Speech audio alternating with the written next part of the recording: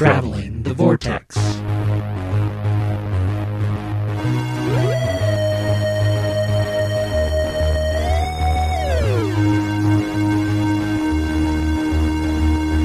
We've joined that trans-temporal adventuress Iris Wildthyme as she travels the vortex and arrive at episode number 352.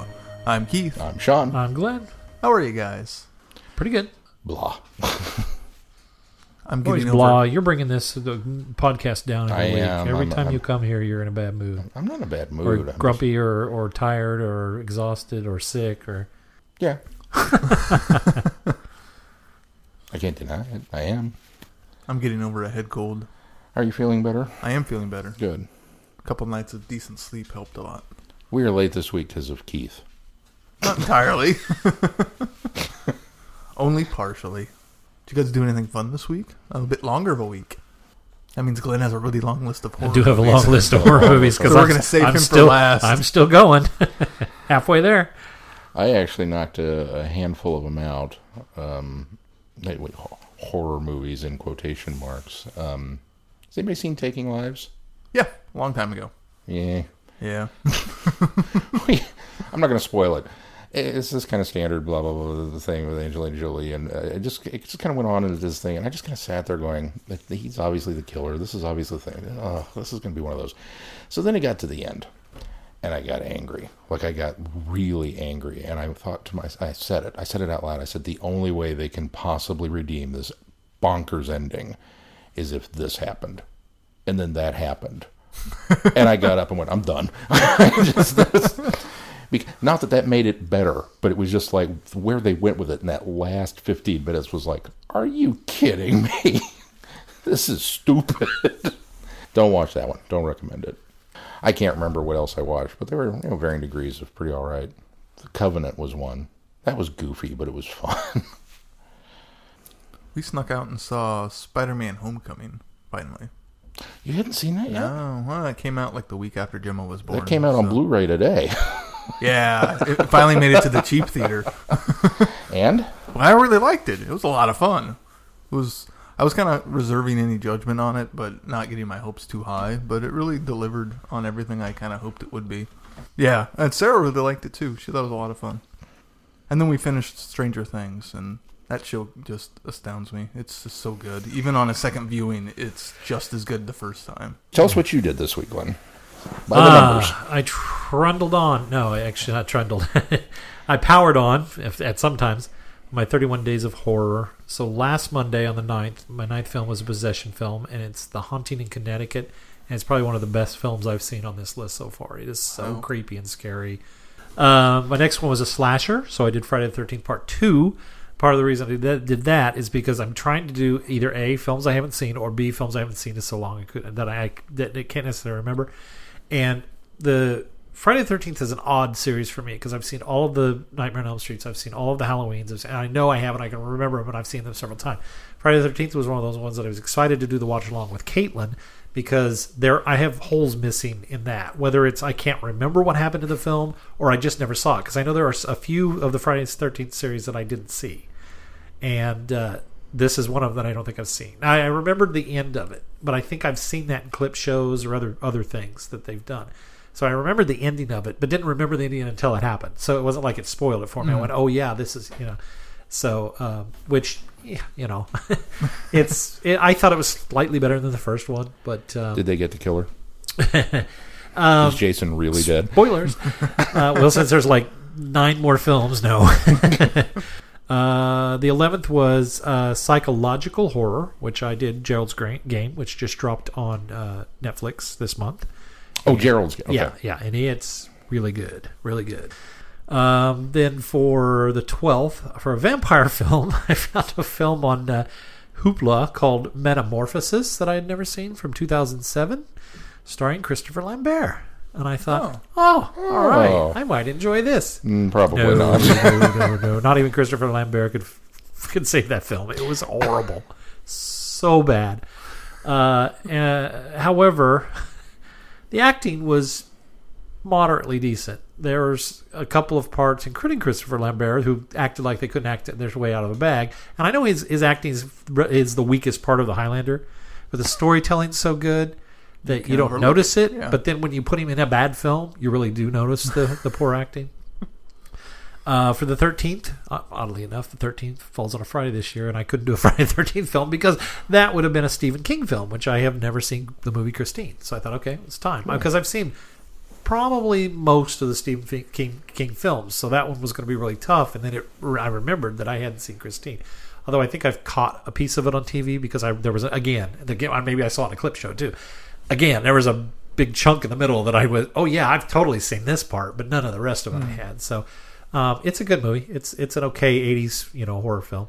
Then for the 14th, for Occult and Witchcraft, I did Black Sunday, which I think is also called The Mask of Satan in the U.S. I think So that's this how is it was not the released one in with the US. blimp in the Super Bowl.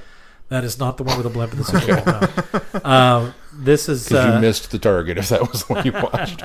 no. It came out in 1960. It's a black and white film, and I think it's Italian. And so the version that I saw was dubbed, which is fine with me.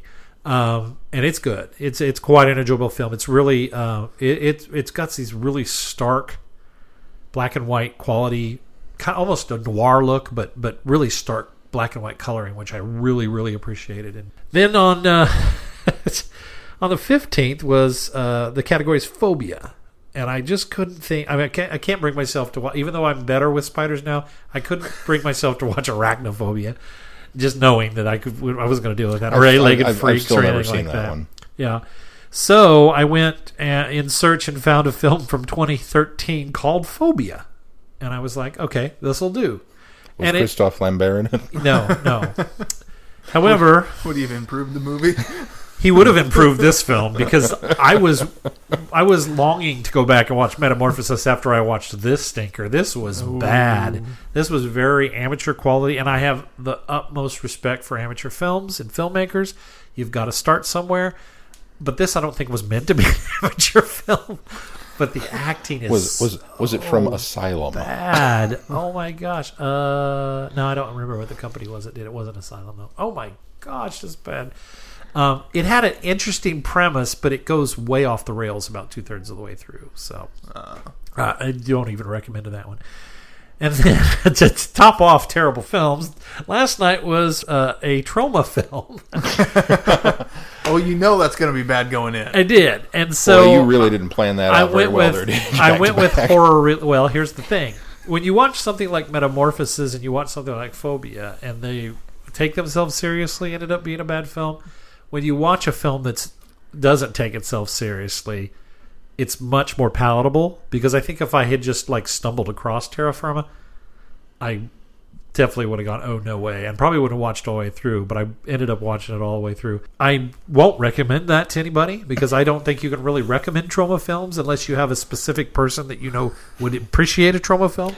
Myself 10 years ago probably would have. Yeah. Now I don't know if I would. No, so this one, and of course, there's lots of sex and violence in it. It's super graphic. Of course, they always do. Well, now it's on the list. It's super gore. It's super gore, but it's so fake gore that it's just you look at it and you go, I can't even be grossed out. Actually, You laugh at the gore. The gore because it's so unrealistic. didn't bother me. It's the body excrements that always bothered me when I watched that film, and I was like, okay, I can turn away from that. I can sit there and watch the head being crushed by the car, but anytime anybody vomited, I had to, and there's a lot of vomiting in it. A lot of vomiting in it. So you are halfway. Halfway.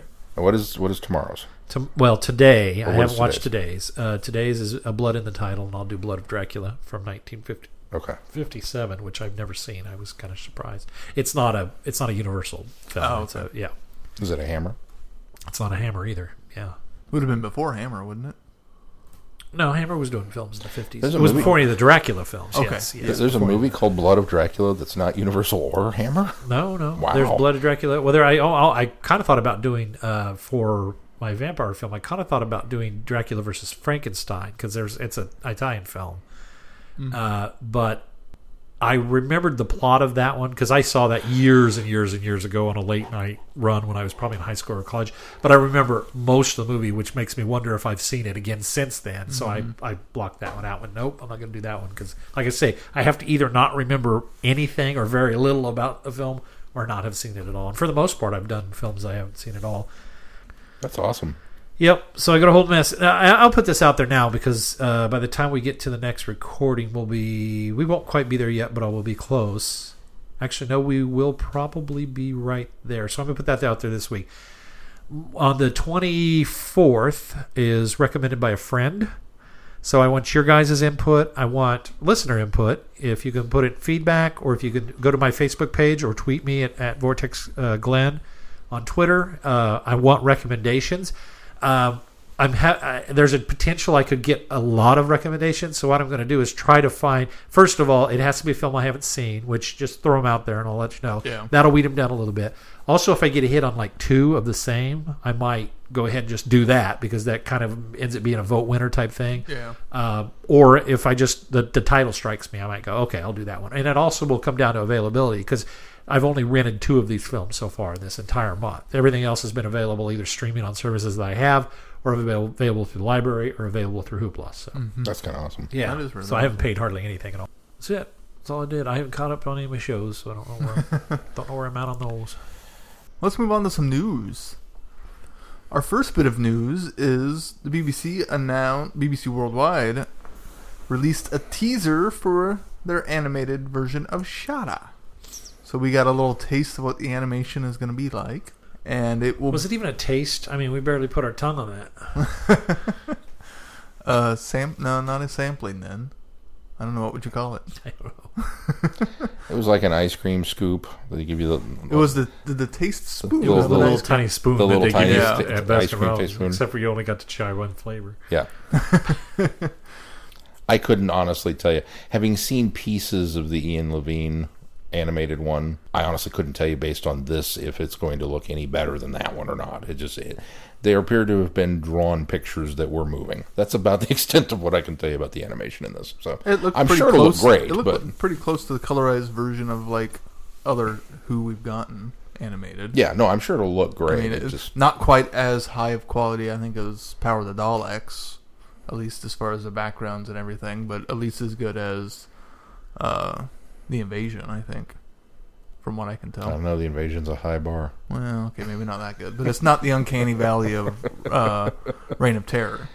I don't think anything will ever be the uncanny valley of Reign of Terror. But we did get some more details that it will be available as a digital download Friday the 24th of November, and at least in the UK on DVD and Blu-ray Monday the 4th of December. Okay, so the digital date, is that a worldwide That US included I'm not date, sure. or is that just a it British doesn't date? specify. Okay, it's probably just a British date then, because it seems like we're always behind. But it is going to be We weren't- released on Steelbook. We weren't for we were for Power, but we weren't for Web of Fear and Oh, that's true. Those were Yeah. day and day, weren't they? Yep. And what makes me think that we'll get it that day digitally is because it's dropping on the anniversary or near the anniversary. So There's also going to be a special screening at the BFI South Bank, London. So they do that always too. Yeah. It's about as frequent as a Fathom events. It's getting there. And then there's a list of bonus features available also. So you can go check all that out. No, you can't. Well, you can check out the list of bonus features. There you go.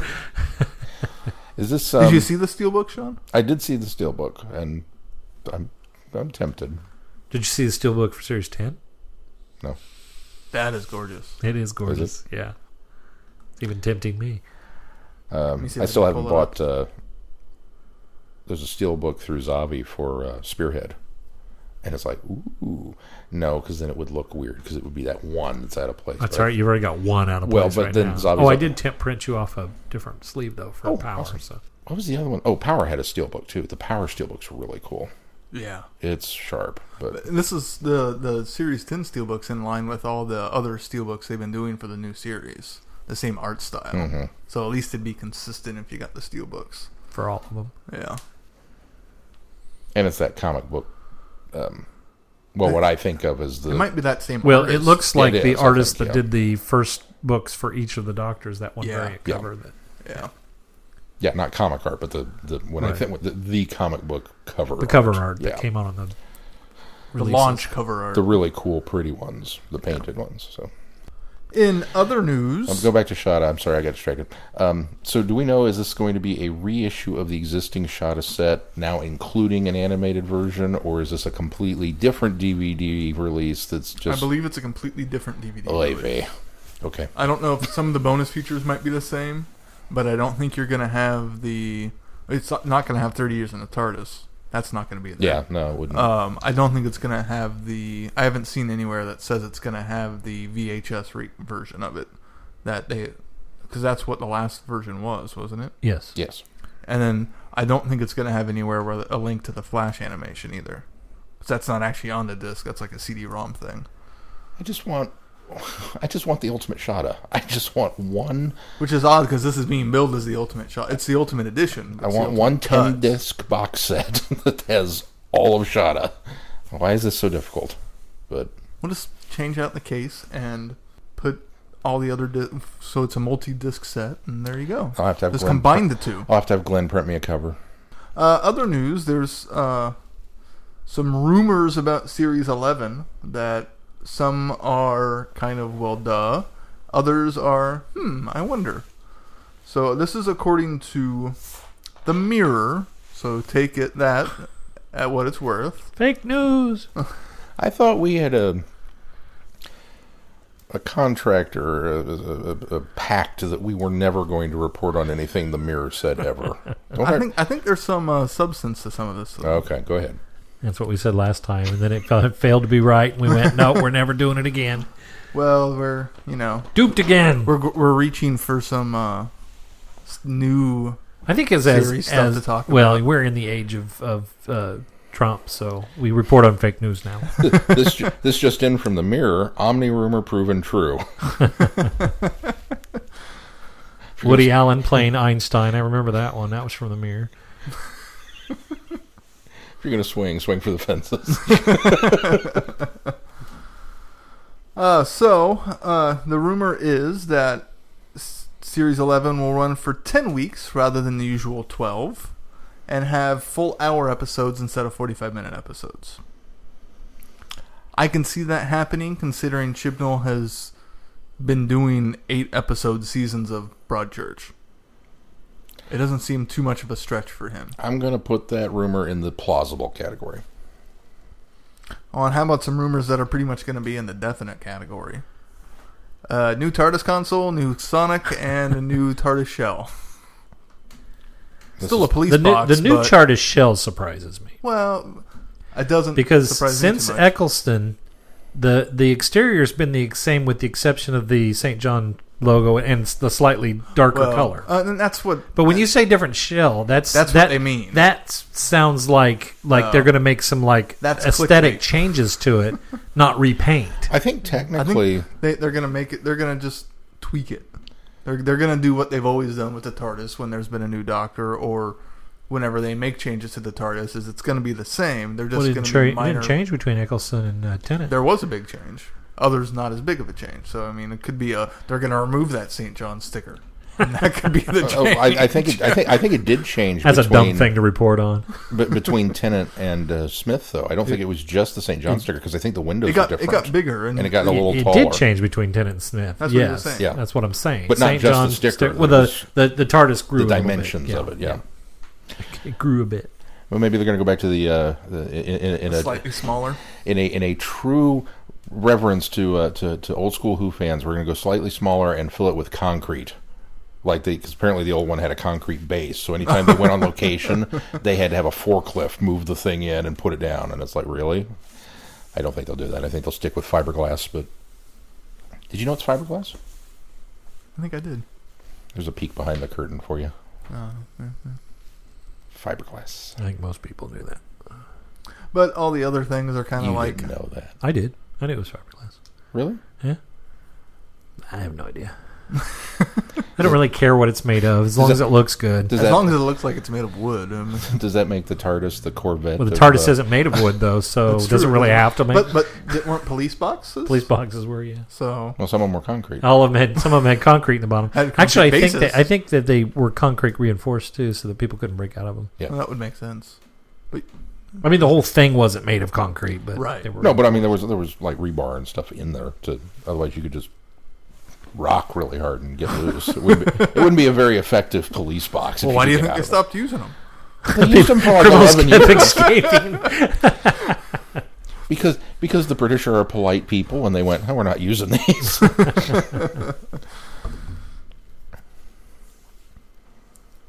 I'm going to put those rumors in the confirmed. I think these are ones that the Mirror didn't have to go for Put a 'em in far a stretch confirmed. out of. You can't put them in a confirmed. Not yet. It's a confirmed rumor. Highly likely. Highly likely. I'll give you that. They didn't have to reach for those. Once we rumors. start putting It mirror, was low hanging fruit. it was low. once we start putting mirror articles in the confirmed category, then we've given them some sort of credibility, and we're not doing that. Oh, that's true. We don't want to do that. Yeah. But what about when they get it right? What if they're right? They got Matt Smith right. We credited him for that, but that was a And then long they got time Jenna ago. Coleman right too. Maybe that's what I'm thinking of. Oh, it was Coleman. Yeah, it was Jenna Coleman. I don't know. I'd have to take your word on the Matt Smith thing. I wasn't around. Then. Yeah, I think it was Coleman is what I'm thinking of. You weren't, were you? No. Matt was already a thing. God, For a whole year. Christmas specials when Yeah. we started. Yeah, the first Christmas special. Matt's first Christmas. such a newbie. Anyways, Does that seem weird? We've been celebrating the new Who for how long? 10 years, 10 11 years. years now. 10 years plus? 10 seasons, yeah. 10 years. 12 maybe now. 12 years. 10 years plus, and yet you've only been around for Half that? half of that. Okay, sorry. I'm getting old. In other news, the folks over at Candy Jar announced that the 5th series of Lethbridge Stewart novels will be released in limited editions, available exclusively via their website. The first book is now available for pre-order, The New Unusual, and each one will have a limited 400 copies. Ooh. So get it while you can. Was anybody concerned that it's limited edition? Well, I'm assuming there'll be a standard edition later. So you'll think there'll be a standard edition that'll release Street Or Fighter. at least the PDF version. So they'll still be available. Wow, they'll be available to us no matter what. Well, I mean, we but can us, review yes. copies, but they have been releasing them all on Kindle. oh, that's true. Yeah, So they'll be available, I think. They might maybe just phasing out the print version. print version. I don't know. Print is dead. I would assume It's a much more economical. I would thing assume to with do. 4 series out there already that eventually they would have a standard edition that they'll put out. So Yeah. What if it was a steelbook? I better not say that too loud, Andy. Andy might get me on that one. So if you're keeping up with the series and you want to get your copy, make sure you get to Candy Jar and get that pre-ordered. I think I saw you can pre-order a bundle as well, I believe so. and then you get them as they come out. So get them sent to you as they come out. Right. We got to finish up this series. We're getting there. We're getting there. It is on the schedule. We are getting there. And our last bit of news is a bit of bittersweet. This weekend is Time Eddie, and they have announced that it will be its last year, going out as a trilogy. I'm going to put that in busted. That myth is busted. Myth is busted. Yeah, it's a rumor. It's going to go in the busted category. I'm not even going to put Is it. the Mirror reporting that the? No, I'm just going to. I'm not even going to tell. Lisa and Kieran are reporting It's this, fake Sean. news. They're not going to take Time Eddie away from me. No. Well, hopefully you all have your. So tickets, you're and putting if this. not, You're putting this over in the category with the Omni rumor. Huh? Yeah. I got it. No. All right. No. In all seriousness, that's the wrong side of the board. in all seriousness, the organizers, Lisa and Kieran, have announced that this will be their last year doing Time Eddie. So that being said, it's a big one this year. Make sure you get your tickets and get out there if you're in the Wichita area or if you're nearby, within driving distance, or even if you're not within driving not too distance. late. It is a terrific convention. We always have a lot of fun. We've been there. We're veterans now.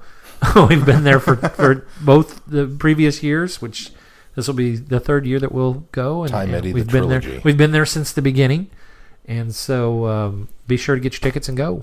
Go. Yes. Time's running out. Maybe this episode probably go up by the time we roll into town, but And you can see us. Yeah. So that's more than enough reason for you to they go. can see us at Time Eddie. Yeah. Really? Yeah. Did not know that. Do you have your ticket yet? Or your hotel room? I have my hotel room. I don't know if I have my ticket yet. No, I have my ticket. That's it for news. All those rumors you want to report on as news, huh? Okay. Hey, there was only like 2 rumors. What was the other rumor? Well, it was one news item, and they were all rumors.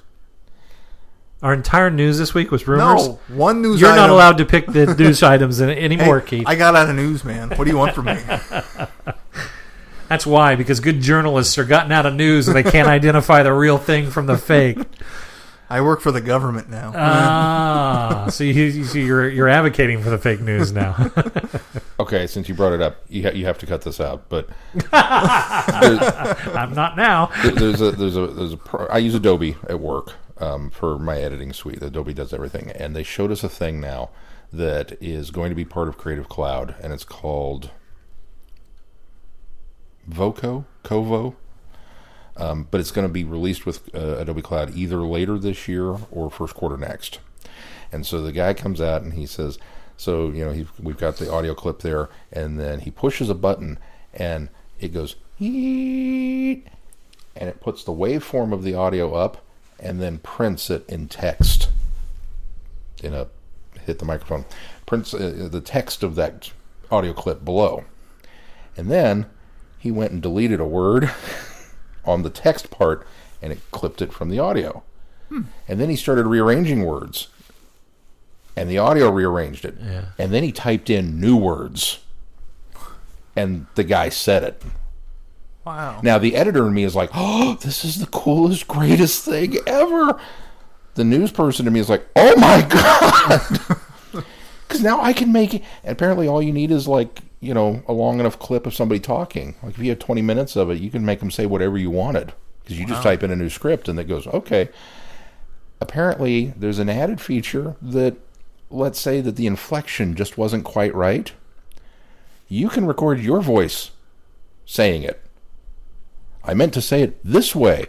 And then it'll go back into the pool of that 20 minutes of dialogue that you have, and it'll say the new dialogue, whatever you want it to, in the inflection you give it.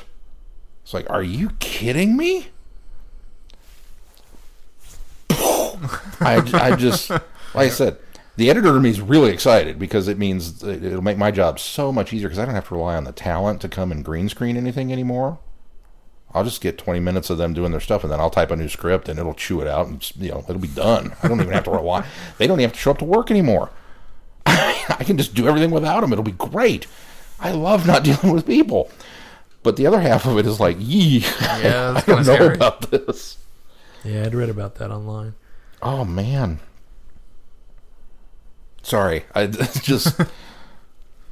You want to talk fake news? You can just... Between that and the fake Twitter accounts, I don't know how you're going to keep up with it all. It's just... So, should we move on to feedback? Let's. First up in feedback is Chris. Chris writes, getting together. Hi, guys.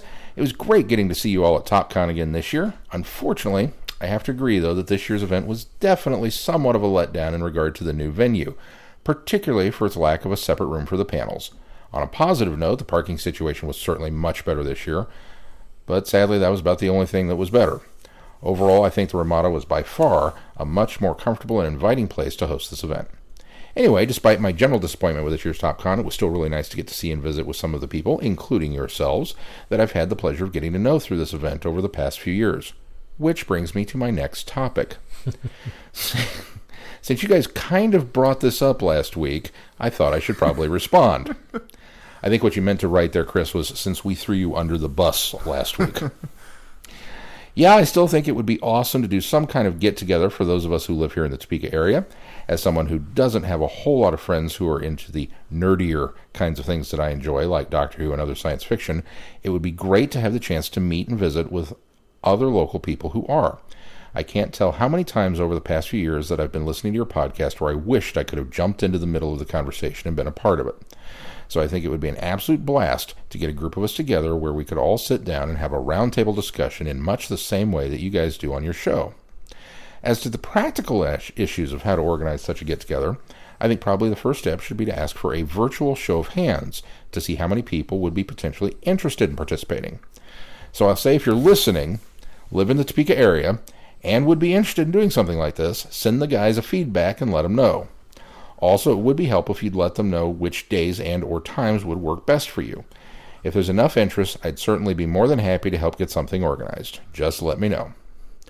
Okay, guess that's all for now. Talk to you guys again soon. Your number one fan in Auburn, Kansas. Chris. Thanks, Chris. Thank you, Chris. And it was good to see you too. Yeah, absolutely. And that's a great idea to get a show of hands. Up next in feedback, Rachel. Rachel writes, "Greetings and salutations. Hello, Vortex Gang. I just wanted to drop a line and say hello. I'm still listening regularly. I've just been very busy. So very busy." You've been exceptionally busy, Rachel. Yes, she has. Anyways, I wanted to say that I'm disappointed to hear that Time Eddie will be no more after this year's convention. It is one I've had on my list since year one and was hoping to attend eventually. But apparently that won't be possible anymore. Frowny face. I understand where the con organizers are coming from, at least a bit. Running a convention of any size is a lot of work and takes a big commitment to those involved. Hopefully someone else will step up to the plate and be able to put together a Doctor Who-centric con for us Midwesterners. In happier news, I bear greetings from Caitlin Blackwood. She was a special guest at Who North America today, and I got to chat with her both on the mic and off. At dinner, we got to talking about other events and conventions she's been to, where around the U.S. she's been. And she told you how awful we treated her both times. Oh, sorry. She mentioned Kansas City, and I brought up her appearance at Planet Comic-Con, where Karen crashed her panel. I told her that the moderators for her panel were friends of mine, and she remembered you. Yay! So I told her that I would pass along her hello. Yeah. She thought it was pretty cool that our podcasts are brother-sister. P.S. My interview with Caitlin will be on this week's Five-ish Fangirls, so stay tuned to the feeds. Hashtag shameless self-promotion. That's all I have for now. Rachel. Thank you, Rachel. Be Thanks, sure to go Rachel. over there and listen to that interview this week on the Five-ish Fangirls. Which I think it's already out. So It is, yeah. It dropped today, I think. No, yesterday, I think. No, today, I think. Anyway, it's out. By the time you hear this, it's out. Yes. She says that she remembered you. She didn't say fondly. It's true. She didn't say she had a pleasant experience. She just said she remembered you. That's kind of ominous now. She that I probably read remembers it. us because we've interviewed her twice now. So. Yeah, I'm sure. Three that was it. times. Well, you and twice, I, three twice times. in the same setting. I mean, 2 conventions. Yeah. When you remember an event like that, you just remember kinda that as one blurs it all time. together, You don't yeah. think about it as, I talked to them 3, 4 Glenn. times. Yeah. 3. Cool. Well, now should we move on to our reviews? Let's. Do you have synopses? I do. Oh, okay. I'm going in release order for the reference. Yeah, that's fine. It's also in doctor order, so you know. Okay, then you're all right. That's the order we listened to them then. Yeah, that's why I hesitated, because I was like, okay. Excellus Dawns. That terrible old reprobates and transdimensional adventuress Iris Wildthyme has gone and locked herself up in a nunnery on the savage world of Arteris. Here she is discovered by the Doctor and the reasonably brutal warlord Gravorn. Together with a peculiar nun they pick up en route, they must travel the forests and swamps of this ghastly world in Iris's double-decker bus in order to tussle to the death with a horde of flesh-eating zombies for a mysterious and holy relic of unfathomable value and questionable pedigree. But what is the Mother Superior's part in all of this? I'm not sure. You're not sure what the Mother Superior's part is? I'm not sure I am either, because we don't know, because we haven't heard the whole series. Yeah. Oh, you're not what you're talking about. I enjoyed Is this. that also why you're not sure how you feel I'm about not Is sure that how I what feel you about mean? it. You don't know how you feel I don't know how about I feel about it. The characters get a huge bump. This was a lot of fun to listen to. Yeah, it was. The plot just kind of left me. That synopsis really kind of drums it up far more than it's worth, because I don't recall the zombies actually eating any flesh. So, I think it's just implied. or kind of being zombies for that matter. Well, they referred to them frequently as undead. Yeah. That makes them zombies. But this is Doctor Who. I want a little more substance than, oh, okay. In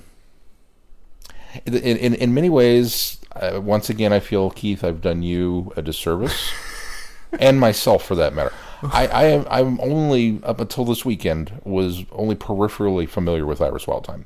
I knew it was a thing. That was I knew she was a character.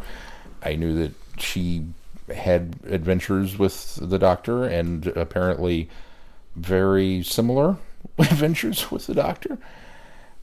And I knew she was from the books. That was pretty much it. It wasn't even until we scheduled these purposely that I found out that it was Katie Manning playing Iris. And since we're going to go see Katie Manning this weekend, I was like, man, we should probably ask her some Iris Wildthyme questions. We better get that on the schedule. All of that was quite enjoyable, but unlike the previous stuff that Big Finish has done that has been lifted or borrowed, or in the case of Benny very much felt like we kind of got dropped in the middle of her story, but that was okay because this didn't necessarily have anything to do with that. Pretty much everything that happened with Iris, I kind of felt like I feel like I'm missing a huge chunk of backstory with her. Well, if anything, and that's just because it's any backstory for the novels, because this is her first audio appearance. This is her first audio appearance, to be fair, the thing with Iris you have to understand is Iris is an anomaly within the Doctor Who world. Even in prose, she's not necessarily a linear character. She's not even necessarily the same incarnation that we get with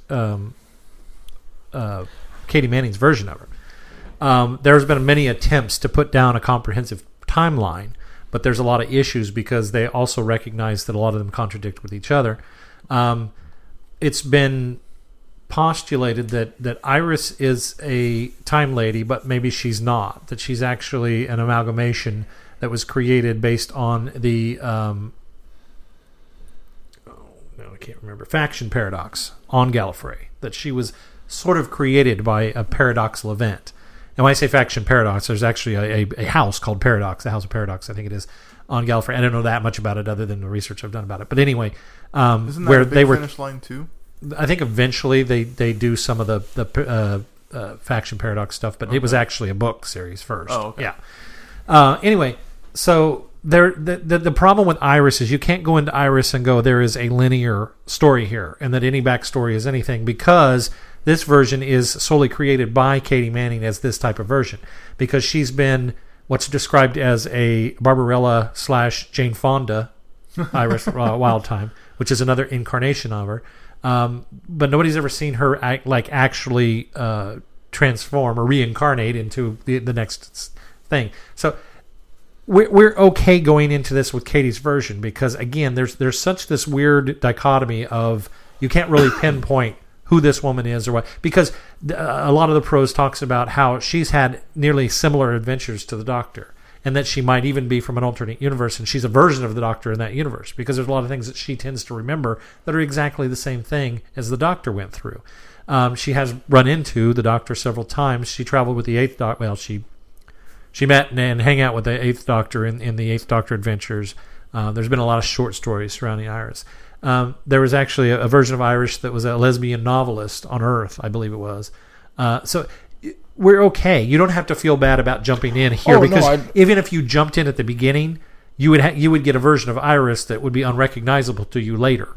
Unlike the Doctor, who still continues to retain certain qualities and memories and some sort of continuity, with the exception of it's like throwing in, it's like trying to throw in the stage Doctor and the movie Doctor, the Peter Cushing Doctor, and maybe even comic relief Doctor, Rowan Atkinson Doctor, and try to throw those into the mix and try to make that continuity work. You can't really do that, and so that's Iris is an amalgamation of that style of history and back lore. So you don't feel bad about throwing into Katie Manning, because you could jump into Katie Manning's version of Iris and she'll allude back to things that I think are nuggets for readers that have joined Iris on other adventures in other incarnations, but it doesn't make there's absolutely no confusion whatsoever, because they'll be just as confused by something later that Katie would do that they didn't get. Well, is she alluding to this event, or is this something we haven't seen that's off page or off screen, or Right. off audio. So you shouldn't feel bad about that at all. Well, that part. There's always a caveat. What should I feel bad about? Keith? You know, all the Watcher stuff when he's talking about. But you knew that. Yeah, but still, that's still just another jab at you of haven't got to that yet. It's not trucking, but it's pretty close. If it makes you feel any better, 98% of that was made up for the story. All right, so now I've just witnessed believe it. something. I'm the one that's always getting after you for doing this to him, and now he's doing it, which means it's time to put them on the schedule. Next year. I heard him talking about the Watcher and what the Watcher was, and I just started laughing. Because even though I knew what it was just like, oh, there's another instance. There's another reference. I'm going to know absolutely everything from that trilogy by the time I get to it. Oh yeah, you'll just go. Oh okay, I knew that happened. I knew that was going to happen. I'm building you up for it by letting you know how seminal a moment it is in Doctor Who. It won't be now, though, is the problem. He has completely deflated the moment by trying to set it up as a seminal moment. But anyway, the moment has been prepared. We can argue about that another day. That's totally the name of that episode. The moment was prepared for. Ad nauseum. No, I just... I don't mind being chucked in the deep end and expected to swim. That doesn't bother me. But for some reason, I feel like I wanted a little more structured Iris. I went into it knowing that she was going to be just off the rails bonkers. I knew that. I wasn't prepared for Katie Manning's performance or delivery or accent. You almost can't tell it's Katie Manning. You really can't. I really had to listen and went, okay, yeah, she's in there. Why are you going to do it are you going to do it that way through the whole thing? That was honestly my first thought. Again, not that she's bad. She's not. She's a hoot. She's a lot of fun to listen to. But I really like the fact that she sounds so different from Katie Manning. Oh, Katie Manning's the best thing about about this story. Well, she is phenomenal. I love the way she wasn't recognizable as Gravehorn either. I knew that was where he was. The problem with Anthony Stewart Head is, he pulled off a completely different character than I've ever heard him do before. But the character is so one-dimensional that I didn't care for the character. That's a writing issue. Well, I'm not, but then his performance doesn't carry it for me because the character is so one-dimensional that there's nothing he could have done other than make it so different than anything he's done before, which I applaud him for that. But I didn't like the character. I was like, this character is useless. I can't speak for the writing, but I think the performance is done in such a way because, spoilers, Gravehorn carries through the series. Yeah. I think to show his growth. That's not a spoiler. He's on the cover of practically every one. It's true. When you get an actor like Anthony Stewart Head, you put him on a cover of every one of your CDs. But I think it's to show his growth more than anything as a character throughout the series. So we'll see. But right now, he's very one note. He is very, very one note. He's very one note. But I gotta side with Keith. I think the performances across the board were great. It's just I didn't necessarily care about the goings on. Yeah, I'm with you. I think Katie Manning was fantastic, and I absolutely love her portrayal of Iris. I think that I could listen to her do Iris Wildthyme from here to the end of dawn. I did, but I know she is wonderful. She's the best thing about this. Her performance is great. I think the writing of the character is great. I have to ask her this weekend how much of it she put into that character, or how much of it was actually in the script that she just drew out from the character. Her chemistry with the Fifth Doctor, it just was amazing. Fantastic. I loved her. I love Iris. I can listen to Iris forever now. In fact, I want a whole another full Iris Wildthyme series with more companions and more. The Doctor doesn't even have to be there. I want Iris. There is. A little bit. That's the problem. Is I want a big old long main range series. I think there's only about a dozen audios right now. And I don't think it's a dozen. It's like a half a dozen. I think there's 6 audios. I thought it was longer than that. I don't think so. Maybe. I'm gonna IMDb it. better off TARDIS wikiing it. You're gonna wiki it. I am. Yeah. Now looks like from this timeline, which I have the attempted timeline pulled up there. There's about 8 audios that she's done. So when is that going to be an infographic, Glenn? I could do Katie, or I could do Katie's version of Iris. Going from there, it might be a little difficult. Anyway, It looked more like a Venn diagram. this is a middling story at best. There's nothing really going on. Nothing happens.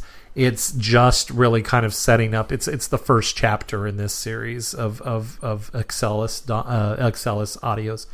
I didn't think the Doctor was all too spectacular. Peter Davison does his, he does the Doctor. He doesn't. His performance isn't poor, but there's nothing to write home about. It's no Caves of Adjuvant. But he's just kind of there.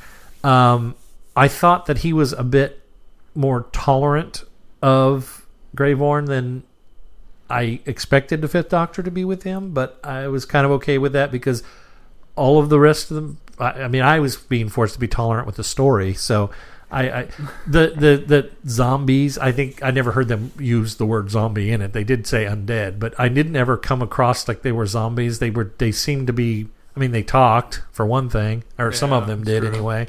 I didn't even picture zombie. I kind of pictured dullets, undead dullets, just kind of, okay. It just, the story was just kind of there, and it did whet my appetite to go on. It's not like I was like, well, I'm not even going to deal with this series. This wasn't great. Like I say, it's middling at best, and I want to find out what happens. And I'm excited to the fact that each of the different stories is a different Doctor, with the exception of the very last story, which I think is just Benny, right? It's just Benny on the last one. Benny and Iris, isn't Yeah, it? Iris, I think, is back for that one. Iris comes back. But Benny, Iris, and obviously Greyborn. Yeah. So I'm excited to see where they take this series, but to me, it's just kind of a middle of the road.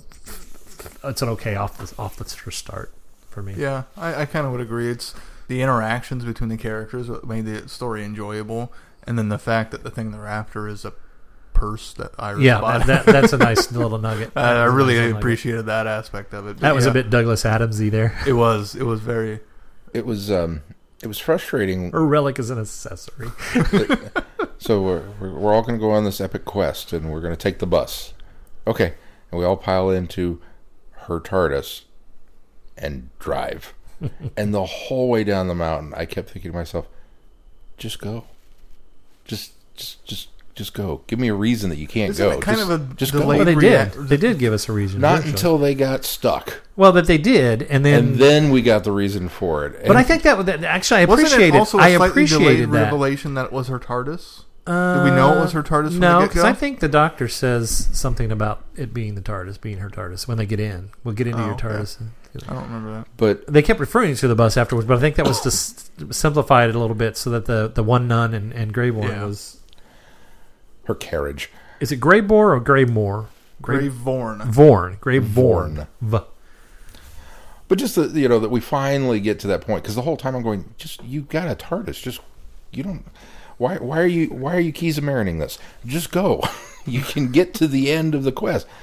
And then when they got stuck, and he says, "Well, we'll just do a shift. We'll do a dimensional shift," and then Iris reads him the riot act.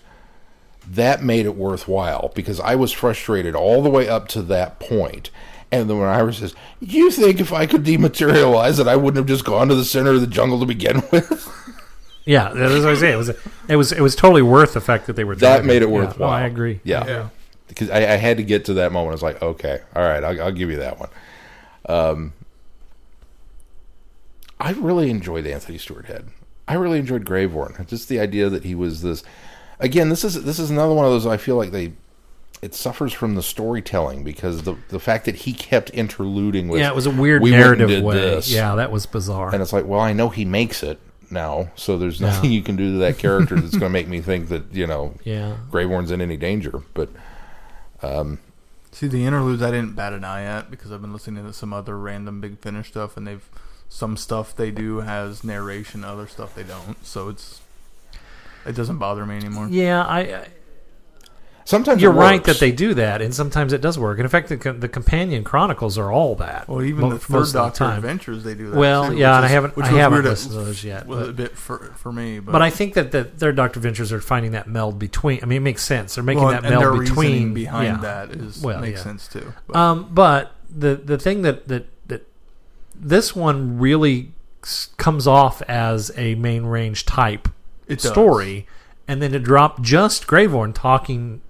doing the narrative in between every once in a while. And really, it's It was going to just a come little down to jarring see how sometimes. it continues throughout the rest of the series. Well, And hopefully they'll maintain that now, Yes. because as annoying as it was to begin with, I feel like it has to be consistent. So. Right. Exactly. And how it resolves itself will kind of depend on how I feel about the narration. And because he's in all four of them, and obviously the main character with the fate of Acellus, okay, maybe there's a larger purpose behind this that I'm just not seeing from the start of it. So I'm willing to give it that it's the first chapter of a much longer tale that we've got to get through, and I'm with you. I'm excited to see where we go from here, because I don't I don't know necessarily. if I'm excited, but I'm intrigued. I'm intrigued. Yeah, there Yeah. you go. That's the word.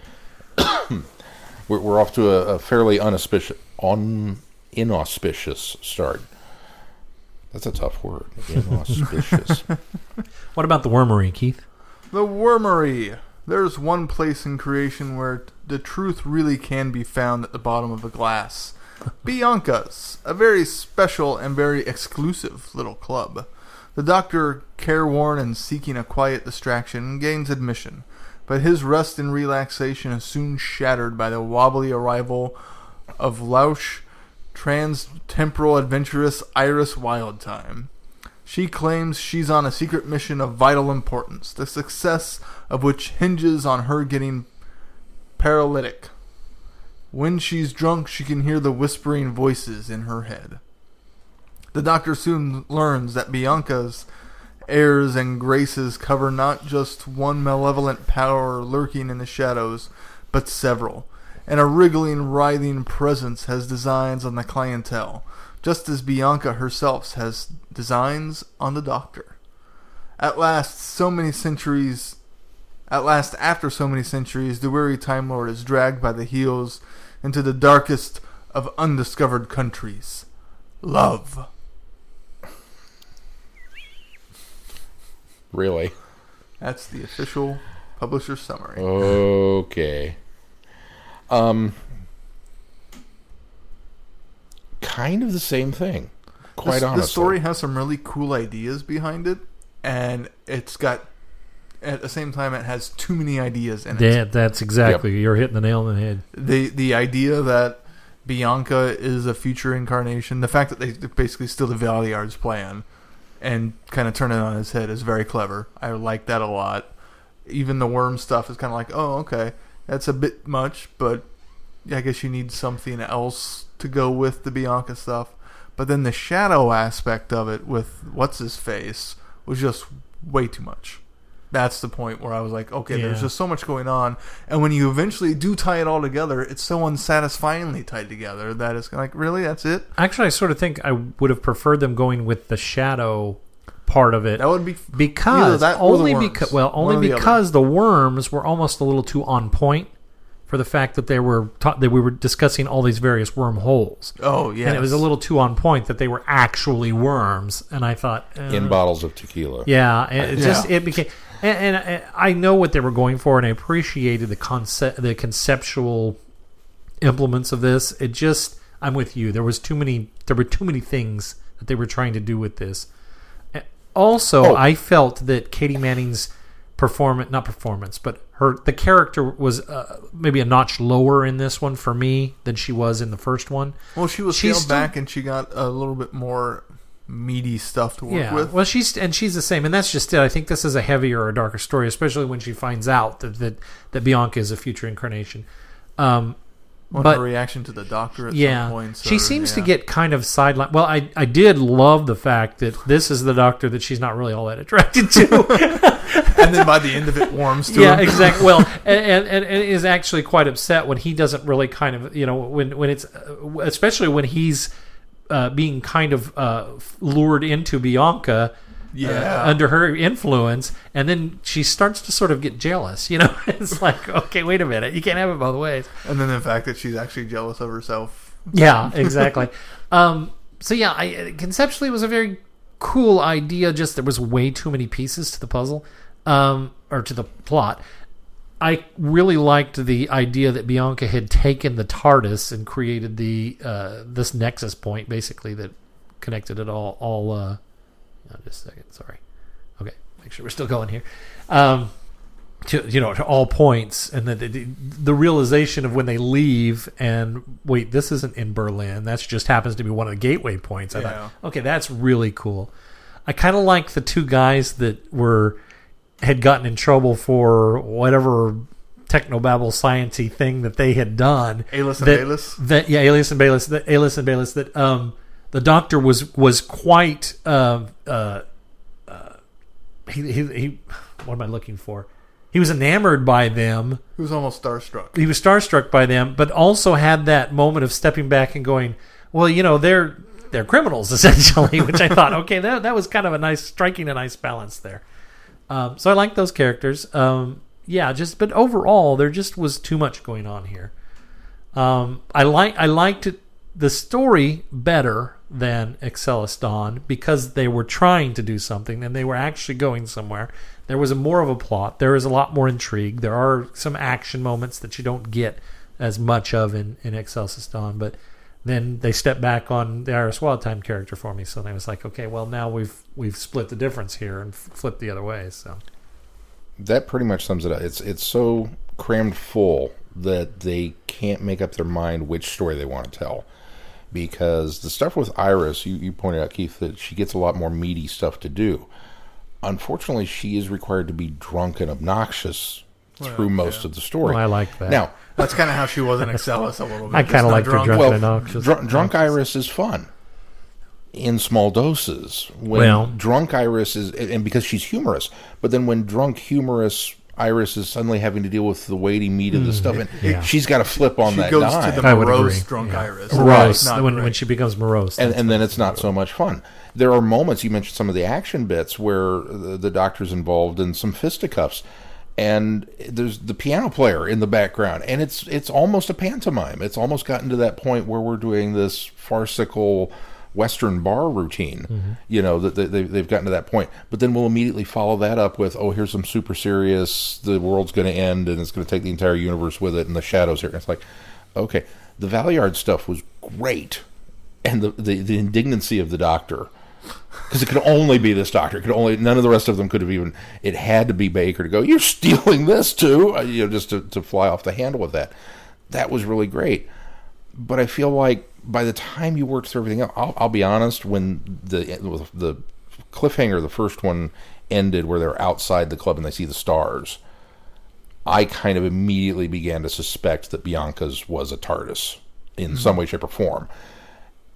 And the fact that Iris kept going, it's my booze. Yeah. I was like, this is her TARDIS. They seemed to telegraph that very early on. Now, I didn't see the Valeyard part. I missed that a little early on. Well, and one of the things, kind of when the Doctor started falling for Bianca, I started to pick up maybe this is actually Iris. One of the things that keyed me in is I had done a little research on Iris's background, even back when we talked about throwing her in as a archive a year ago or 2 years ago, I think it was. But I knew that she also had an incarnation that she looked and in fact portrayed sometimes Shirley Bassey, and was a singer and an African American. And so Bianca, when she first comes, I had forgot what the character's name, what her incarnation's name was, which it was Brenda Subi, was her incarnation's name when she was the Shirley Bassey lookalike. But when she came on, I thought, is this that? Is this Bianca? Is this what they were referring to here? But then if this is a future incarnation, everything I read about that incarnation was a past incarnation. So I thought, okay, but I know that there's some weird inconsistencies in timelines as well.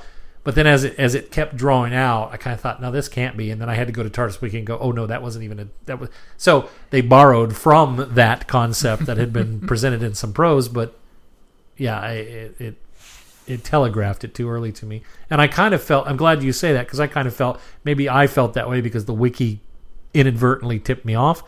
But now that you're saying that, I think maybe I would have arrived at that conclusion early on anyway. Like I said, I didn't come up with the Valeyard, but I did come up with it being Iris's TARDIS. And then I was a little frustrated with that because it was like, well, this feels very much like Excelis, that it was her handbag that was causing all this trouble. Well, it's her ship that's causing all this. It's just Iris keeps stumbling onto herself, but then you mentioned, then the Doctor falls for Bianca. I was like, okay, that could have been a really cool thing to explore. That could have been a really great thread to play with. That, again, the Sixth Doctor of all people is the one that suddenly starts to develop feelings with. But they rushed into it so quickly that it was like, okay, well, it's a hypnosis or a mind control thing or like that. And then even that wasn't really handled all that well. So the fact that that's in the synopsis, the Doctor's going to fall. No, that's just kind of one more the thing. Doctor gets drunk. It's one more thing you crammed in there that didn't really need to be in there. So, well, and even to some extent, the idea that there are these worms and they're trying to prevent these. They decided they don't want to change, and these shadows are possible future versions of themselves. Is a neat idea. It just doesn't get the time it deserves. That's just it. Again, if you could have just focused on that just plot that, line. yeah. I think the other thing that they throw in there for some sort of like maybe kind of dark brevity is the fact that the gateway to Bianca's from Earth is 1938 Berlin. So we're talking about right in the rise of the Nazi party. Aside from Cabaret, there is no reason for that time period. I mean, I think the idea was to give those soldiers that come in and raid and then get special treatment a little bit of more of a see, and I never got the impression listening to it that they were actually like German soldiers. Yeah, because the Doctor makes a comment about that, almost berating them not forward berating them to their face, but making a comment that kind of has a veiled inference that you're on the wrong side of history type thing. So that's what kind of, and especially at the end when everything kind of snaps back and he says, well, they go back, well, more's the pity, or something to that effect, that he's referencing the what's going to happen. And I know they were supposed to be, they just wrote them to almost seem space versions of them, like they were futuristic versions of these soldiers. That's the impression I got while listening. I didn't get that. I think they were going for Casablanca. Yeah, I think that's the vibe. That's what I get. That was the type of German soldiers I got the impression of. Which again, if you're going to steal from the best, but man, if you're going to do Casablanca and Doctor Who, you got to do it better than this one. That being said, I didn't hate this story. I thought it was good. It had a lot of potential. I didn't much potential. I can't come in here and say, well, this was horrible and this was terrible. I can't really pick it apart for other than the reasons that we've all talked to and sort of all agreed on. And going back to Katie Manning once again, she's phenomenal. She really is great as Iris. The again kind of weird narration with the woman, I can't remember her name, but the woman who's giving Ashcroft the tapes. Oh right, Mickey. Yeah, I forgot about that. Yeah. I did really appreciate the twist at the end. I did not see that coming. I have not gotten spoiled on that, and I was glad that I hadn't.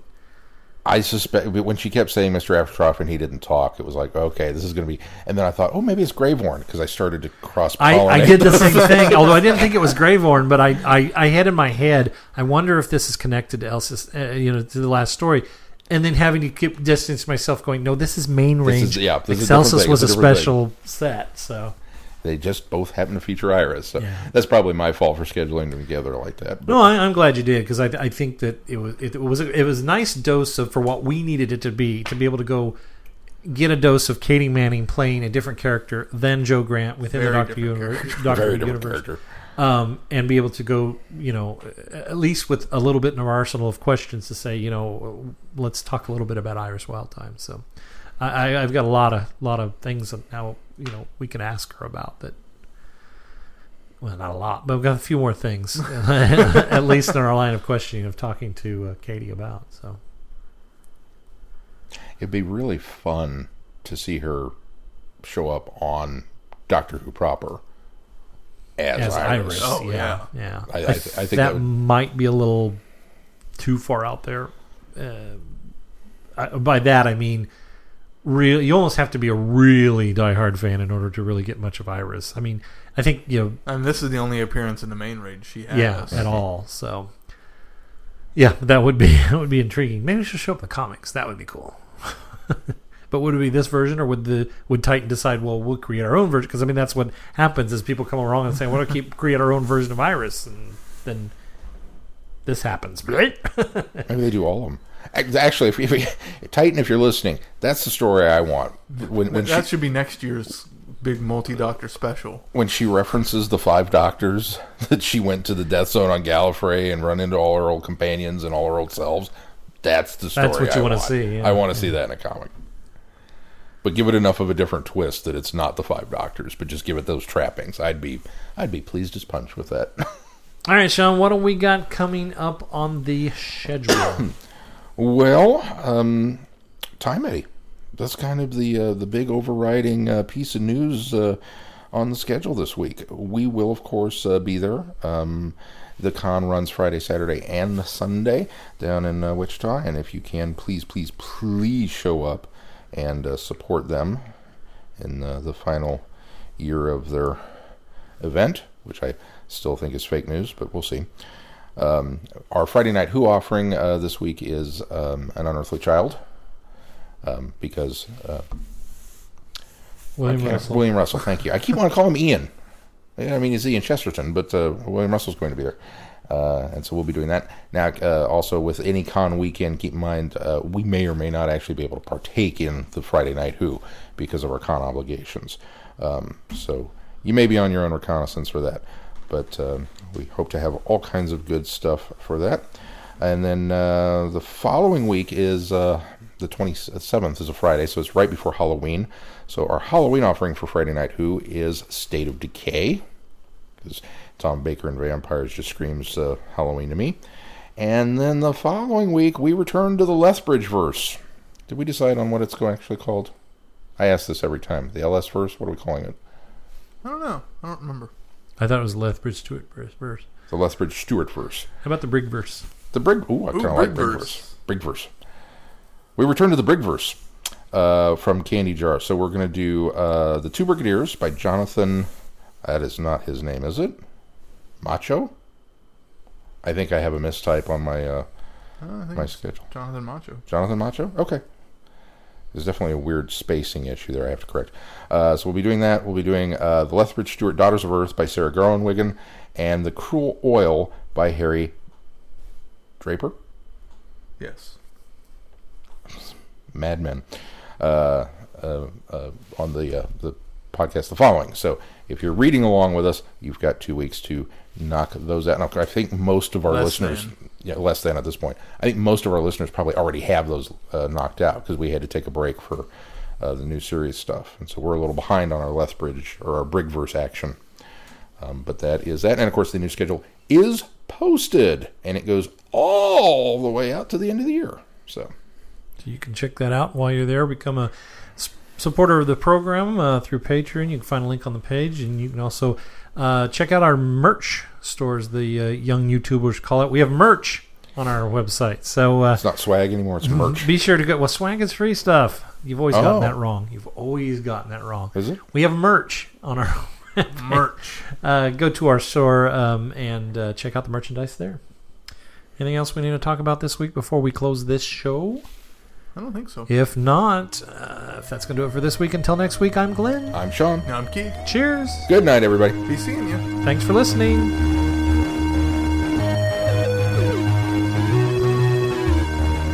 You have been listening to Traveling the Vortex. Doctor Who and all of its associated programs are owned and trademarked by the BBC. No infringement is intended or implied.